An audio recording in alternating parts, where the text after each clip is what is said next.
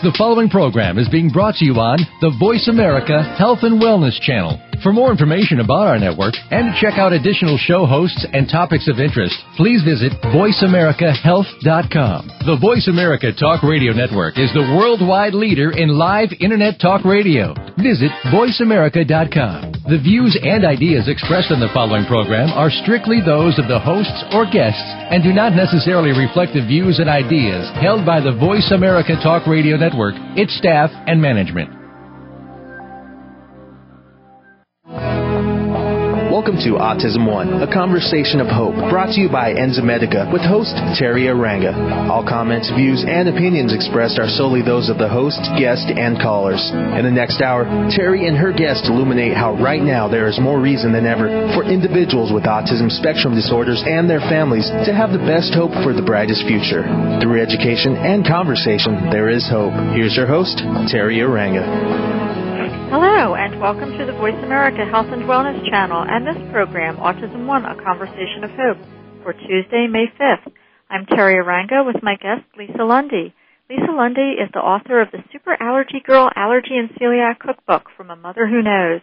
Her gluten-free, dairy-free, and allergen-free cookbook is designed to help people with a variety of health issues and is based on years of practical baking and culinary expertise and the motivation to have fantastic foods for her own 3 food allergy children.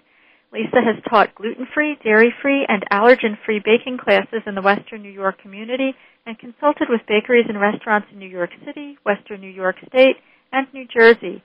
She has been involved with the Western New York celiac and autism communities for many years.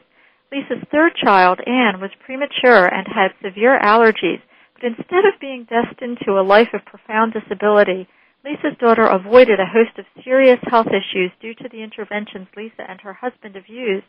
They've moved Anne forward from having no immune system and being severely malnourished due to a malabsorption problem to a child whose future looks bright. Lisa, thank you for joining us. Oh, you're welcome, Terry. Well, Lisa, most people in our generation grew up and went about their lives pretty much eating what they wanted. How did you come to focus on food allergies for yourself and your family? Oh, what a great question, Terry. For me, I started my childhood being highly allergic, not to food per se, but to environmental allergies, such that I had to get allergy shots starting at 18 months that went up through 18 years. And this was back in the day where they didn't really give allergy shots to infants. They still don't typically do that for young children. So I had a very strong history for environmental allergens, and probably around 10 or 12 discovered that if I ate tree nuts, my mouth would itch so wildly it was extremely unpleasant.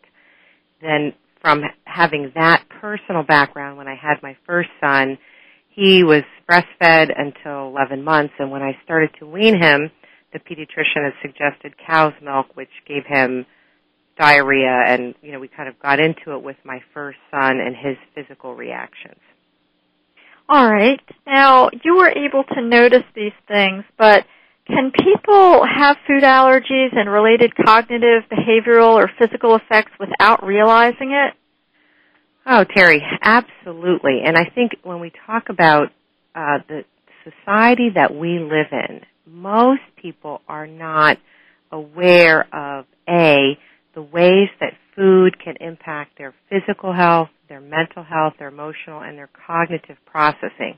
But, Terry, if we go back over 2,500 years, Hippocrates, he's the Greek physician who's considered to be the father of medicine, Hippocrates wrote extensively about food and the impact food had on people's health and well-being at that time over 2,500 years ago. And Hippocrates wrote, as a physician, that food for some people would actually be injurious. In other words, food for some would actually injure them. So this has been a long-standing conversation about how food can impact your health that was probably wider over 100 years ago and kind of got a little bit smaller as we got more technology and transportation and people got busier. Is there any sort of one-to-one correspondence between deficiencies in the diet or allergies and symptoms? That is an outstanding question, and I think that's the answer is no. Unfortunately, there's not, and that's what makes the looking at food and your health and well-being kind of a slippery slope. It's just not as easy to say if everybody took out eggs or everybody took out milk or gluten or dairy, any number of foods. So there's not a one-to-one correspondence. In fact, if we looked at one food, either gluten or dairy, say, for example, that can give people constipation or diarrhea, so you could have any number of symptoms from one specific food. Well, I know for my son, in a particular case, at one time he was able to eat I'll say legal cheese, aged goat cheddar cheese that's legal on a particular diet. At one time he was able to eat that, but then later on, if he just got that into his mouth, he was on the floor, right? Terribly upset. So, but you don't always see or notice those kinds of cause and effect relationships? Well, no, but you're bringing up kind of a little bit of a different path on that. My son, my second child, who's actually diagnosed with celiac disease, he was very problematic in feeding as an infant, and he was a nursing baby. And when I ate a meal that was high in wheat, oats, barley, rye, milk, the gluten family, and dairy with eggs thrown in, he would cry for 6 hours. This was a normally extremely happy baby, hardly even cried if he had to change his diaper. I mean, he was just the best temperament you could really get in a baby. So when he did cry, the very first time I ate a meal that was high in gluten, I had to pause and think, why would he be crying and pulling up his legs and arching his back? And we did repeat that meal 2 weeks later with the same result. But my son Noah, he was able to tolerate rice. But after being on the gluten-free diet for a year and a half, he developed a sensitivity to rice. So it wasn't obvious right away, but very, within a period of weeks after he had developed the sensitivity, I really came to find out that it was rice because that was the mainstay of his diet. So that's another complicating factor, is that a food that's good for someone today might not work for them in a period of 2 or 4 years or any number of periods. And that kind of drives into the issue of, developing sensitivities and developing food allergies. That's something that changes for people based on the first concept is what propensity does someone have to develop a food issue? Some people have a very low tendency or propensity to ever develop a food issue. Then you take someone who already has one or more existing either food allergies or food sensitivities or intolerances. They typically have a higher incidence or a higher propensity for developing food allergies. And then you throw in the additional factor of how often and how much a food is consumed. Those are kind of all the factors that, make it a state of flux where, if you don't eat something every day or you don't eat something a lot and you don't have a tendency, there's plenty of people in this country that don't have the tendency or propensity to develop food issues, and there are equally as many who have some already existing food issue. They simply typically have a higher likelihood. So there's all kinds of factors that kind of muddy up the waters and, make it more difficult for people to figure out. But given that, it's still quite possible for people to figure out what are the underlying issues and actually use their food and diet to return to a state of good health. Well, we're going to get into rotation diets in a little bit. Again, I know for my son, he's allergic to peanuts, but he was able to eat almonds for a little while, but then eventually, after eating more and more almonds, he turned beet red, and we figured out it was the almonds and had to take them out of the diet. And I wonder, too, Lisa, could the fact that somebody seems more predisposed to be allergic to a greater variety of foods have anything to do with the fact that their gut is impaired, their gut is hyperpermeable, because then more things will go through their gut wall and into their bloodstream and reach their brain not digested properly? Well, absolutely, Terry. I mean, the whole issue of absorption and nutrition, you know, a lot of people don't understand that your vitamins, the foods that you consume, the vitamins and minerals that are in your foods and essential fatty acids and the other components that your body requires, the absorption actually happens, you know, in your intestines and in your gut. So, for example, people who have celiac disease who aren't diagnosed yet, their villi, the little hair-like projections in the intestine, will either flatten, disappear, erode, or become damaged. That then impairs their ability to absorb vitamins and nutrients. So it's not a new idea about absorption, malabsorption, leaky gut, but it's becoming more commonplace. People are starting to understand you are what you eat, and things like absorption really can impact your state of health. In fact, when we talk about celiac disease, how some people in this country get diagnosed with celiac disease is they have someone who does really good blood work. Okay, and we'll talk a little bit more about laboratory testing when we come back from break on the Voice America Health and Wellness channel. Thank you to our sponsor, Enzymedica. We'll be right back with Lisa Lundy.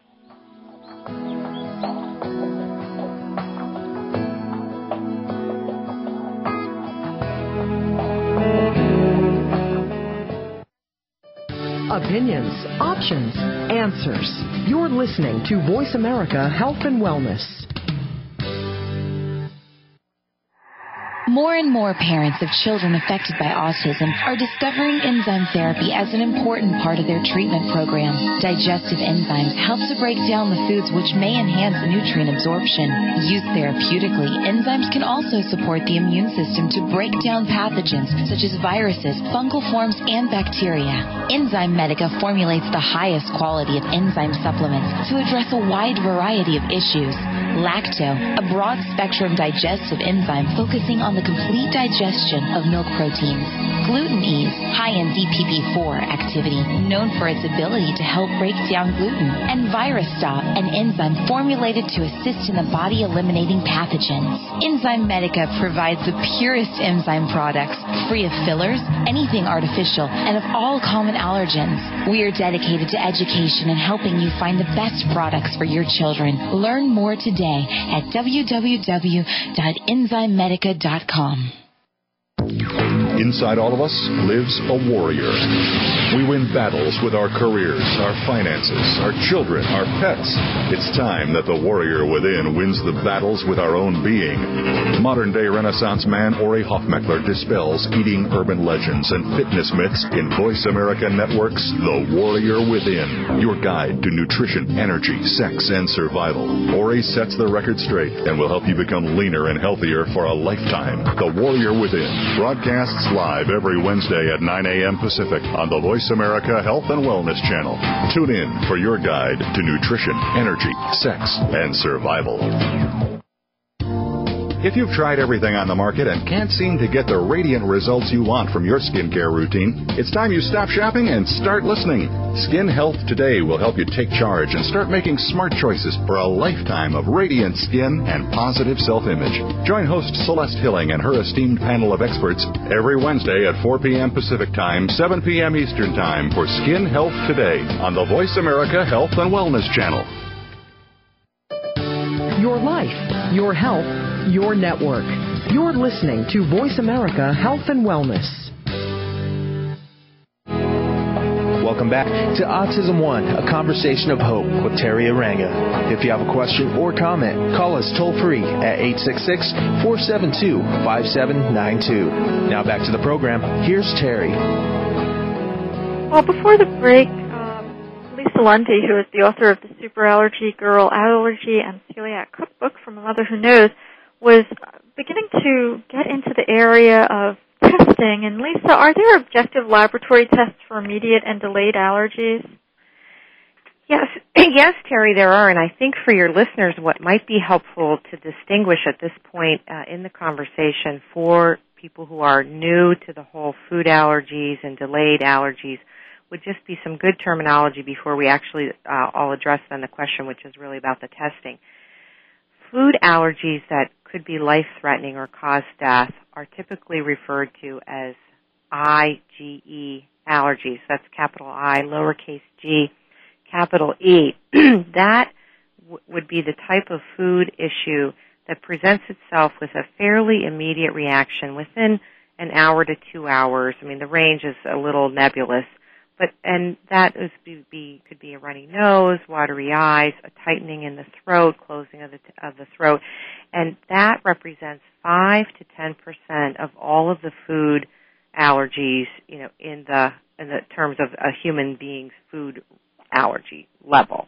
So it's a 5 to 10% of all of the allergy load is anaphylactic. That's the other terminology they use, is life-threatening, anaphylactic, or IgE. The balance of food allergies typically are referred to as either non-IgE mediated, or they're referred to as food sensitivities or food intolerances. Now, that is 90 to 95%. So there's two distinctions we want the listeners to have some facility with, and one is if it's an immediate reaction within a shorter period of time of eating a food, 1 to 2 hours, it could be up to 4, but typically it's within a short period of time, and there's any tightening of the throat, tickling in your mouth, nose, watery eyes, that is absolutely something that people should take serious, because an IgE or life-threatening or anaphylactic food allergy could go from a tickle in the throat or a tightening in the throat to a deadly experience, and there's not a predictable nature for that. So it can go from one, it's very uncomfortable, or you feel like it's a little hard to swallow, to you being in the hospital or maybe not being alive. Now, on the laboratory testing for this whole category of IgE or food, anaphylactic reactions, the testing for that is there is blood testing done, available, widely available. It's very accurate, it's extremely reliable, and it's very safe. So as far as laboratory tests for high levels of allergenicity for IgE, the laboratory tests are widely available, very safe, accurate. They've been done for decades, and even pediatricians or general practitioners can write for those kinds of laboratory testing. When we talk about the blood testing or the laboratory testing available for the less deadly, the non-life-threatening or the non-IgE-mediated food allergies or food sensitivities or intolerances, the blood work there is not as it's not that it's not as reliable. It's not as helpful. It's helpful. It's really basically, I think, when people do the food sensitivity or the non-IgE testing, you want to use it as a tool. Now, because I say that 10 years ago or 9 years ago when my son was tested for food sensitivities, he came back that, milk wasn't a very big problem. Milk in the real world of any quantity, of any proportion, would send him through the roof. I mean, I could have told you if he had less than a tablespoon, less than a teaspoon, in his behavior and the body symptoms that it produced in him. Primarily at that point, for milk, it was his disposition. He would become from Mr. Lovable, happy-go-lucky, sweet little boy to somebody who really wasn't very nice. Now, as he's gotten older, he's now going to be turning 10, what he was able to distinguish several years ago is when he has milk, it upsets his stomach and he doesn't feel good. So, of course, he's not nice. When you don't feel good, you're typically not very nice to other people. Yeah, that's a really good point. I developed some sort of a gut issue from taking antibiotics, and I had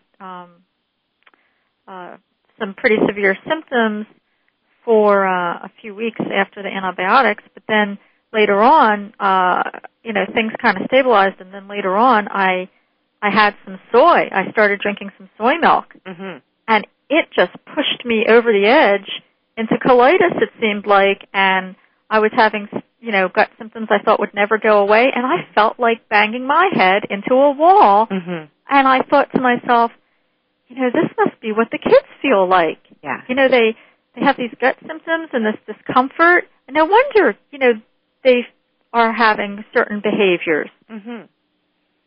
Well, it is interesting because not only do I have a history of allergies and have 3 children, but my aunt, my father's sister, was a highly, highly allergic baby, however many years ago, back in the early days. And, my grandmother recognized and, took eggs out and took dairy out and took different foods out.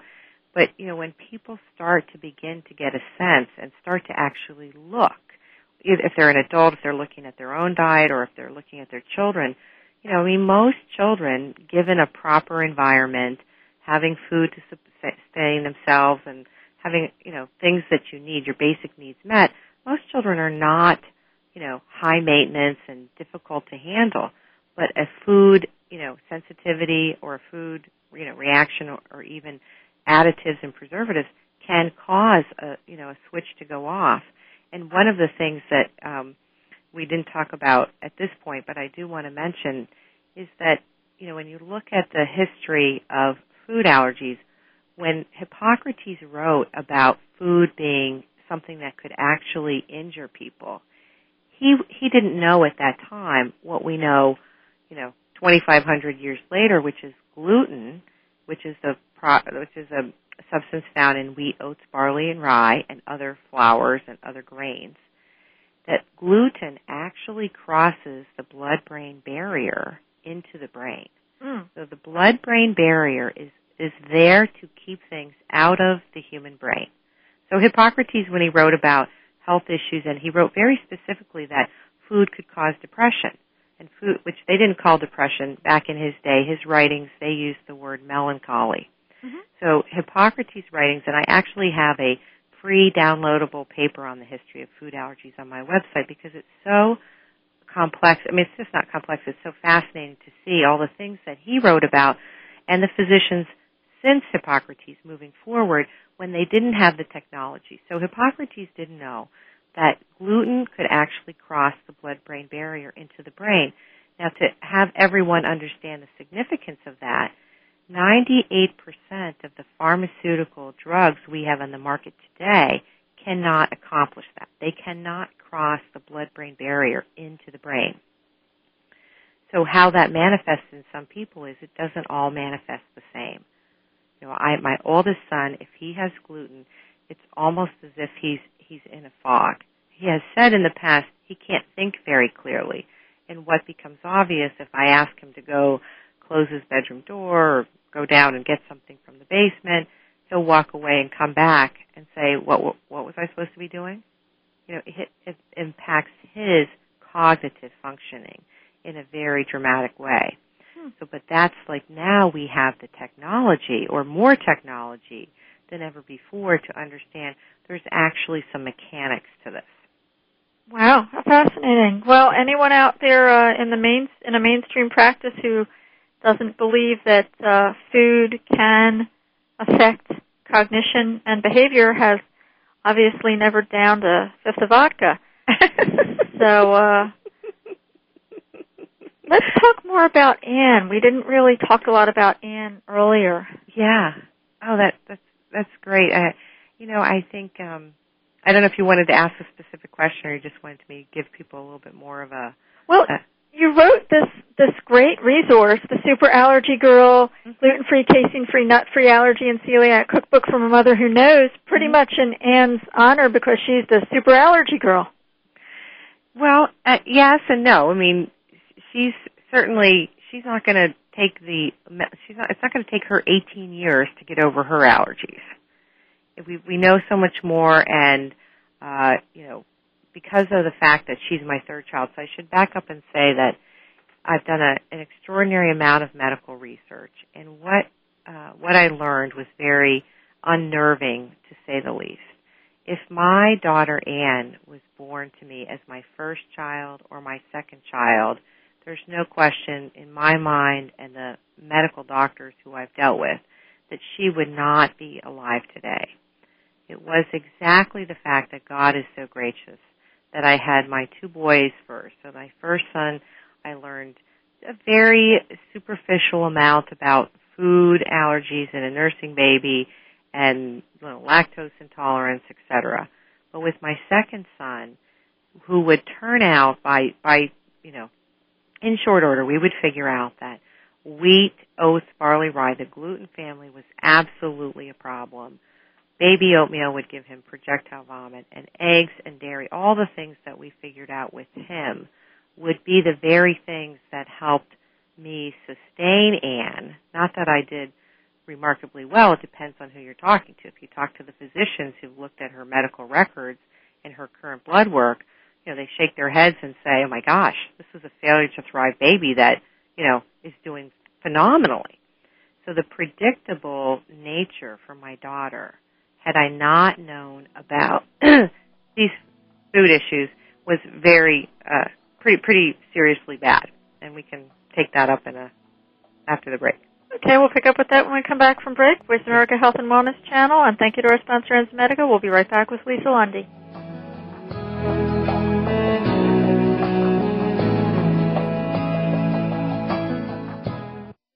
Opinions, options, answers.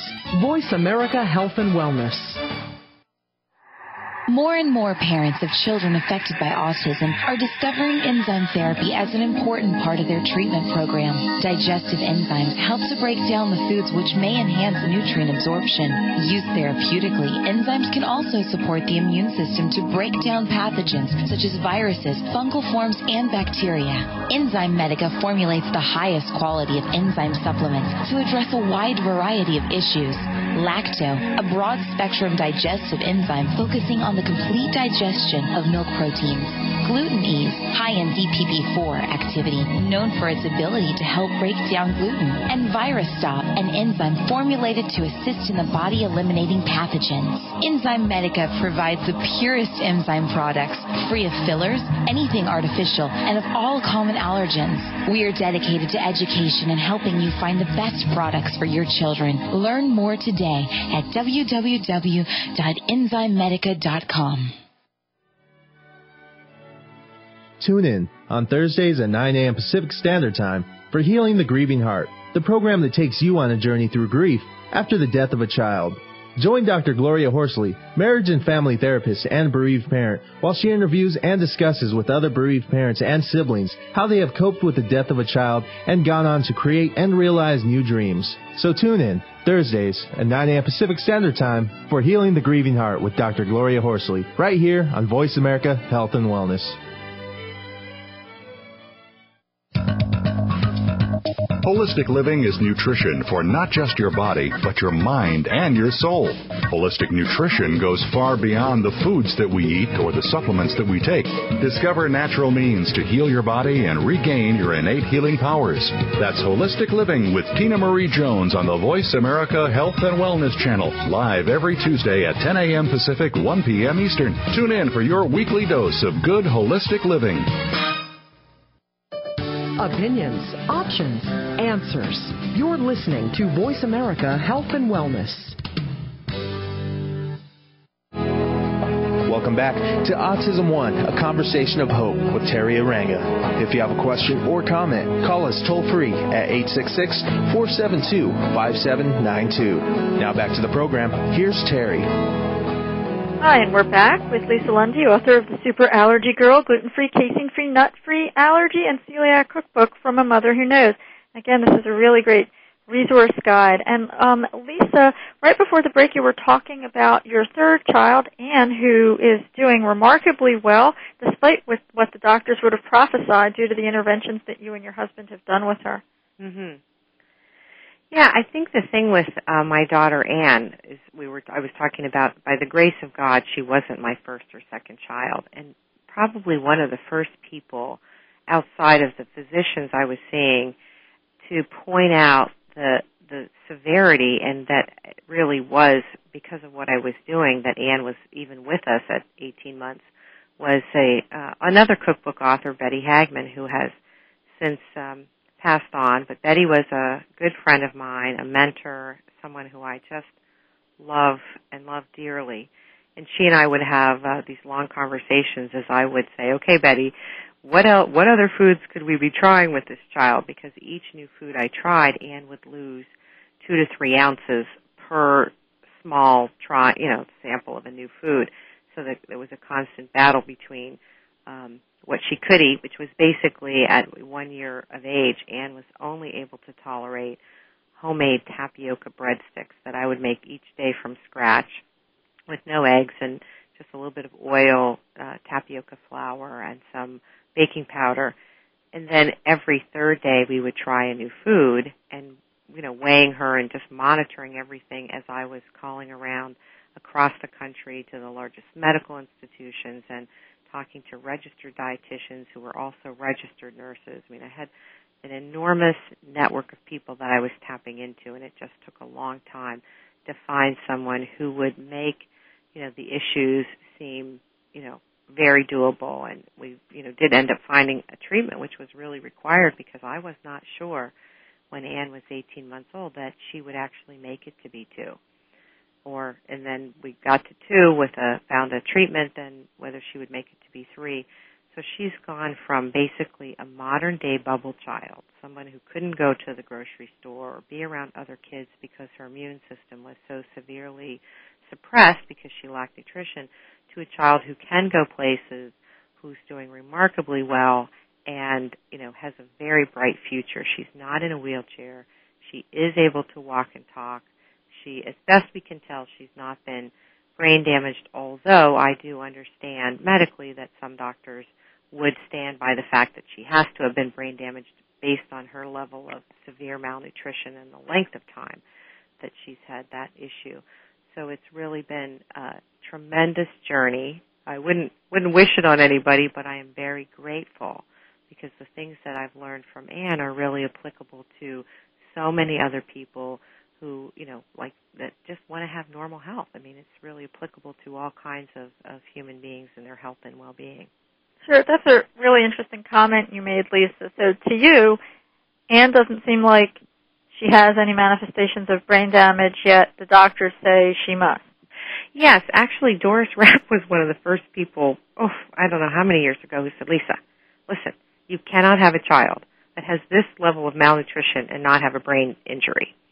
But when Anne was 4 years old, we had early intervention come in to test her. Anne had previously, from 1 to probably 5, she had, because of her malnutrition, she had delayed gross motor skills, 50% delayed. And as soon as we got her on high levels of vitamins, she was able to, begin to make dramatic improvements in her gross motor skills. So when Anne was a year, early intervention told me she would not be walking at 2. She would not be crawling at 2. And based on what they were observing and based on what she was capable of doing, if she could get up on all fours and rock back and forth by age 2, I should be very thankful and very happy. I wasn't very thankful or happy to hear them say that, and it was really basically unacceptable to me.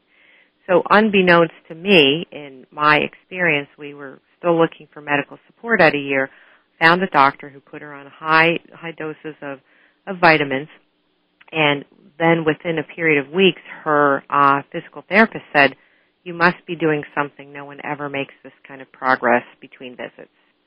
And I wasn't thinking of the vitamins, so I said, oh, no, I'm not doing anything. You're just imagining it. And she said, listen, I've done this for years, and this child, you're doing something different. Something's changed, something's up, something's, And she was so insistent that I finally paused and thought about it. I said, well, we did start some vitamins last week. Well, Anne not only crawled, Anne was walking by 16 months. Wow. A full, year plus beyond what they said she would ever possibly be able to do. And I'm very clear for myself, while I was paying attention and doing the carryover and the follow-up work between the physical therapy visits, what do I know? I'm not a physical therapist. And I wasn't, as rigorous as I could have even been, that it's simply the only thing that could explain the dramatic, shift in her physical abilities was the fact that she was getting supplements. So with early intervention tested her at 4, and at 4 they brought the testing materials that would take her up to 6 years of age. So when they tested her at 4, she came up to and above the 6-year-old, but they didn't bring anything beyond a 6-year-old because they didn't think a 4-year-old would test beyond 6. So we don't know at what point. And I'm an assertion, I believe in miracles. I believe in the grace of God. It's a miracle she's even here, that she could actually not have sustained a brain injury. But when Dr. Rapp was saying this to me years ago, I said, listen, so what if she even did? Maybe she was a genius and now she's just smart. We're just happy she's here. So you feel that nutritional supplementation, supplements, acted as medicine?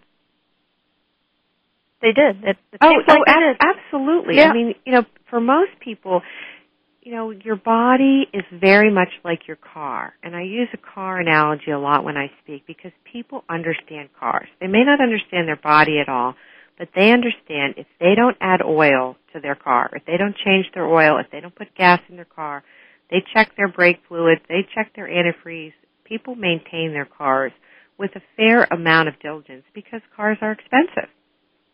And for people, when they make the transition to looking at their health, if they looked at their body like a car, and they would begin to understand, you put gas in your car. Well, when you put food in your mouth, that's your gas. So, are you using good gas or bad gas? And all of the things that go into maintaining your body. People know if you leave your car in your garage and never drive it for years, you're not going to be able to take it out of the garage and have it operate properly. Okay, so this is the Cheetos analogy of automobile maintenance. Yes. Okay, now I'll probably there's just certain things. People really get their cars, but they don't get their bodies. Yeah. And so, I like to use a car analogy because even people who don't own cars get cars. Like, they know you have to maintain it. And I think especially if we talk about, nutrition, then I have in cancer, oh my gosh, there's a lot of things that a car analogy is great for.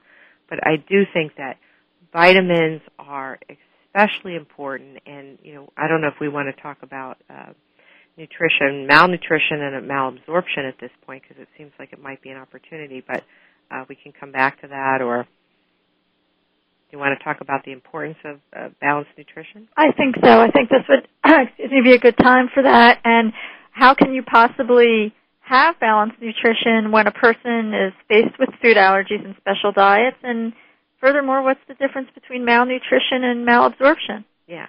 Well, these are all great questions, and I have to say, much to my glee and surprise and great joy, the conversation in the United States on this topic, nutrition, particularly we'll just start with nutrition, has really grown and developed exponentially in the last 4 or 5 years.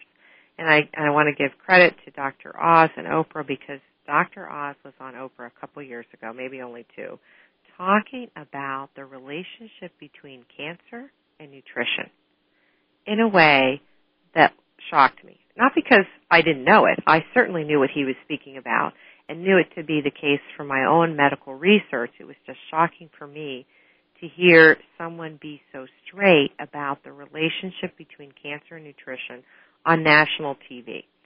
So the first thing is, for anyone, we'll step aside. We're just going to talk about mainstream population. Then we'll get to people with food allergies or who are on special diets. But for anyone who has, a human body, there's a direct relationship or a relationship between the amount of nutrition your body takes in and whether or not you're going to be susceptible to cancer or other, diseases and issues. So that conversation, it's now showing up in AARP magazine. It's showing up in mainstream publications that nutrition is of extreme importance, particularly when it comes to cancer. So that conversation is growing and developing radically, I might add, and I'm very happy about that because it is important. So then if you say it's important for anyone, what Dr. Oz and all these other scientists and physicians who are now speaking publicly about the importance of nutrition is important for anyone who has a human being body who wants to be healthy. That's kind of the baseline. Then we'll take someone who has food allergies or who is required to be on a special diet. for those people, nutrition is equally as important, or you could assert more important, because what happens when people have food allergies is typically they're missing some nutrients. For example, when my son was not even 2, I said to the pediatrician, well, he's not getting any calcium because he can't have dairy. I mean, that's just, if I gave him dairy, he would just not eat for 24 hours. And you can't have a young child not having an upset stomach so they don't eat every day. And on top of not being able to have dairy, which has calcium, most of the other things that were high in calcium were either foods that were bothersome to him or, sardines. I mean, how many, 18-month-old are going to eat enough sardines to get calcium? But this was not a conversation that the pediatrician really wanted to engage in. But when you have a food allergy that removes, certain foods, or you are on a special diet, then you want to make sure you have a good, primary care practitioner or good medical support person to support you in supplementing what might be missing. Okay, and we'll continue with this when we come back with Lisa Lundy on the Voice America Health and Wellness channel. Thanks to our sponsor, Enzymedica.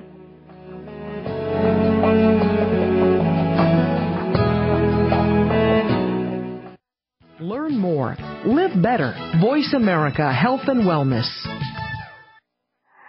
More and more parents of children affected by autism are discovering enzyme therapy as an important part of their treatment program. Digestive enzymes help to break down the foods which may enhance nutrient absorption.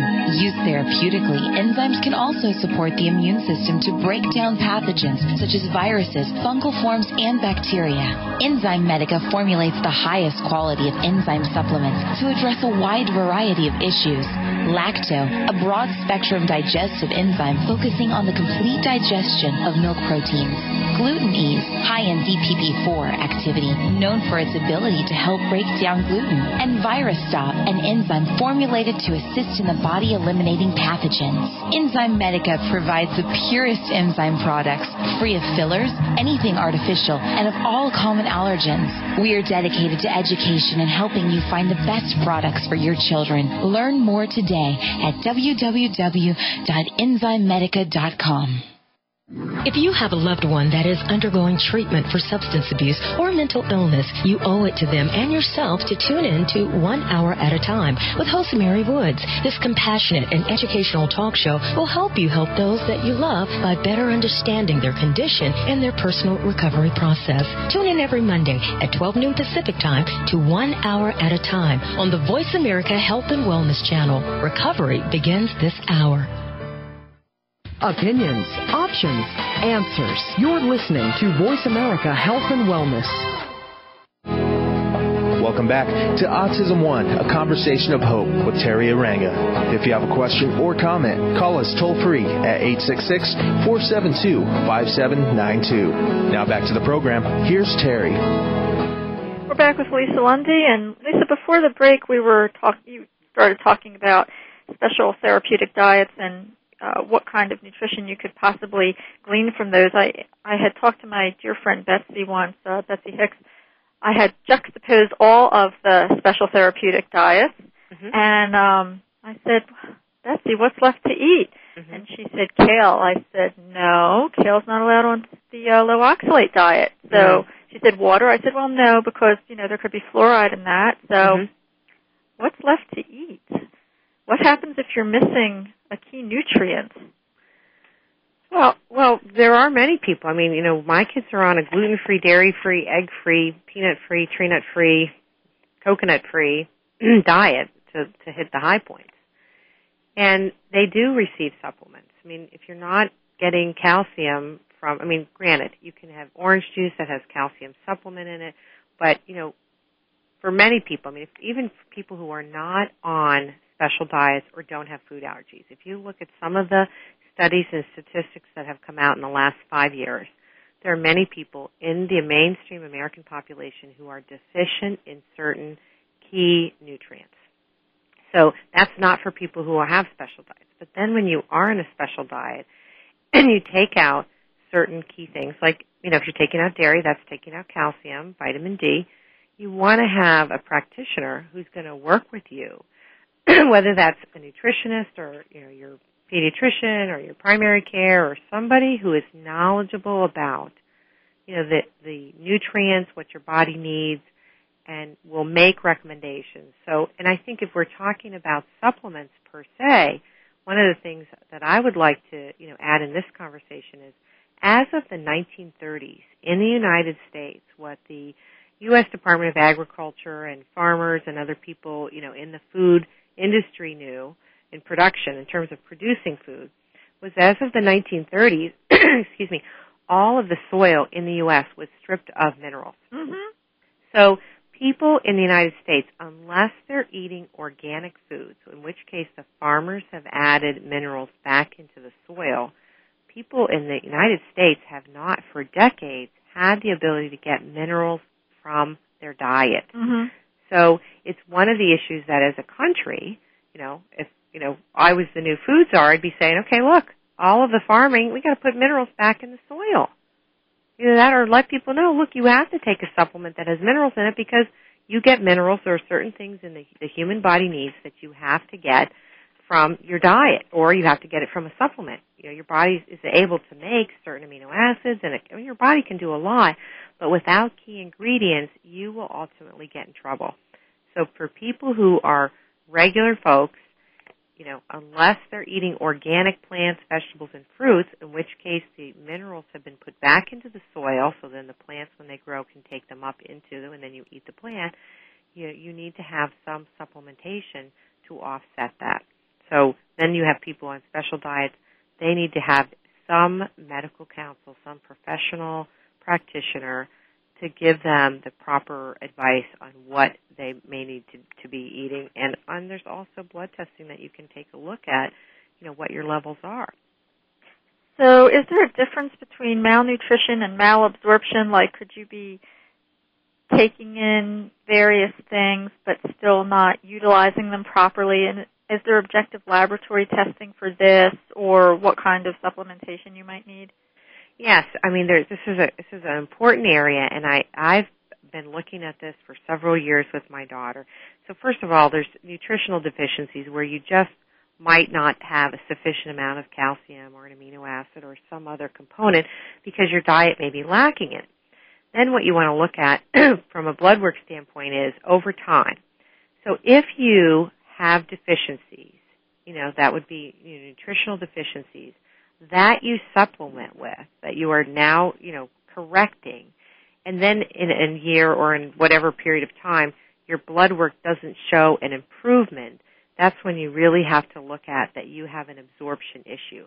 Because if you're calcium deficient and you're eating plenty of calcium, you're getting supplements or however you're getting your calcium, you are getting plenty of calcium, and your blood work doesn't change, then it's a factor of, well, you're putting it in, and it's not staying in, so you have an absorption issue. This has been one of the biggest problems we have had with my daughter, is that she has, a huge absorption problem, which we have been at work on.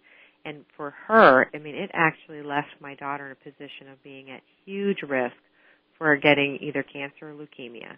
And we started nutritional IV therapy because I was unwilling to have this severe level of malnutrition go on in the hopes that we'd eventually get it taken care of before she got cancer. So malabsorption issues are typically looked at, from a medical standpoint over time. And it's really a combination of looking at, well, what have you been eating, what's in your diet, what are your levels, and really the whole process. Like when people take their car into a shop, they get hooked up they hook the car up to these electronic sensors that do the diagnostics to say this is what's going on. And with the human body, there's blood testing and laboratory tests, not necessarily all in network, that you can use to say what's going on with the body. Are you absorbing fat that's in your diet? Are you absorbing things? Have you always been deficient? What are you eating? And really, this is kind of like the whole puzzle piece that consumers, along in harmony with a good, licensed medical care practitioner, can take a look at and go to work on and make great strides.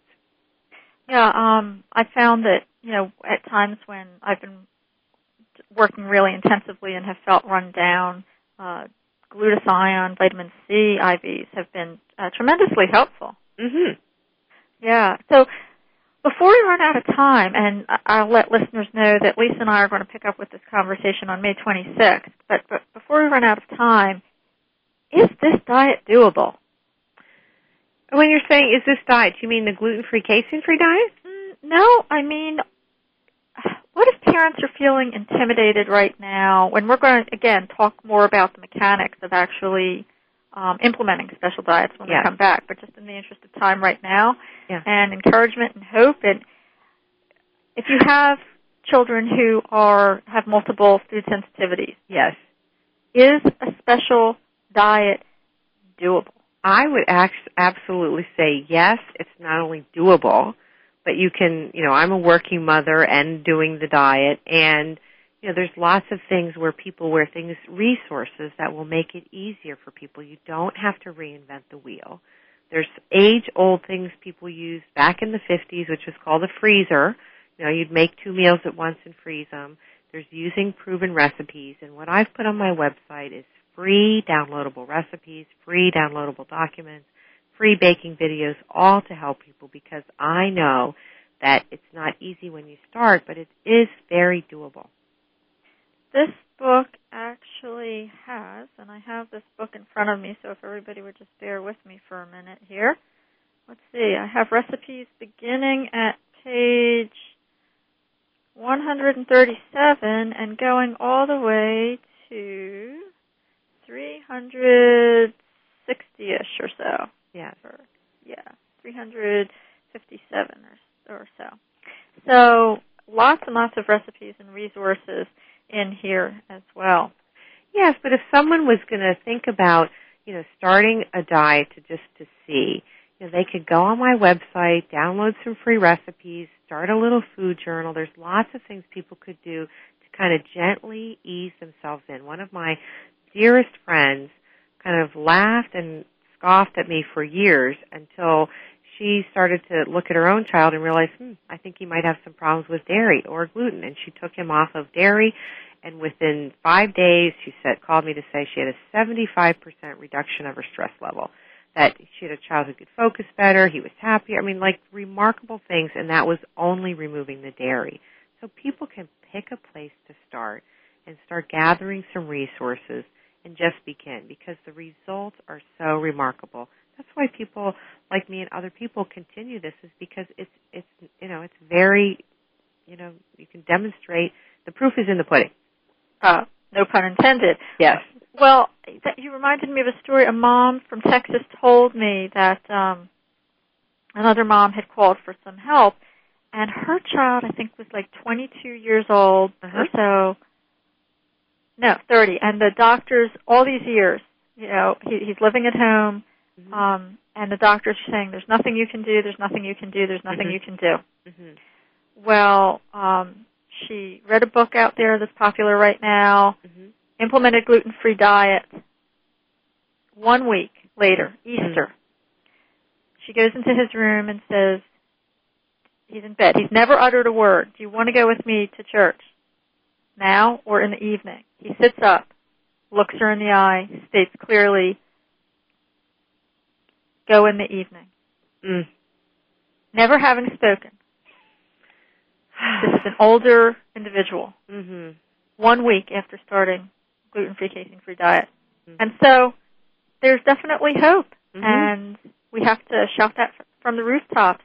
As you've illustrated, nutrition, food can be medicine. And it's safer than medicine when you look into the physiological issues unique to your child.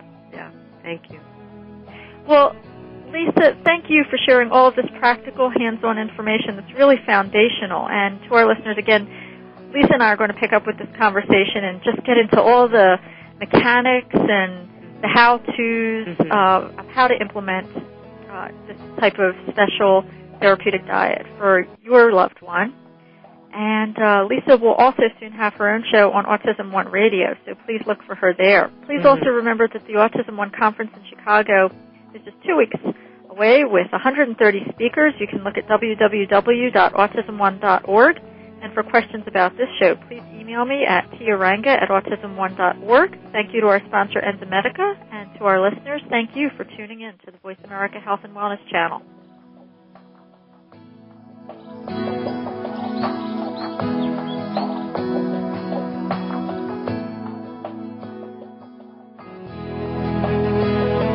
Enzymedica would like to thank you for listening to Autism One, a conversation of hope. To contact Terry or get more information, visit autism1.org. Tune in next Tuesday for another hour of education and conversation on Autism One, a conversation of hope with Terry Aranga.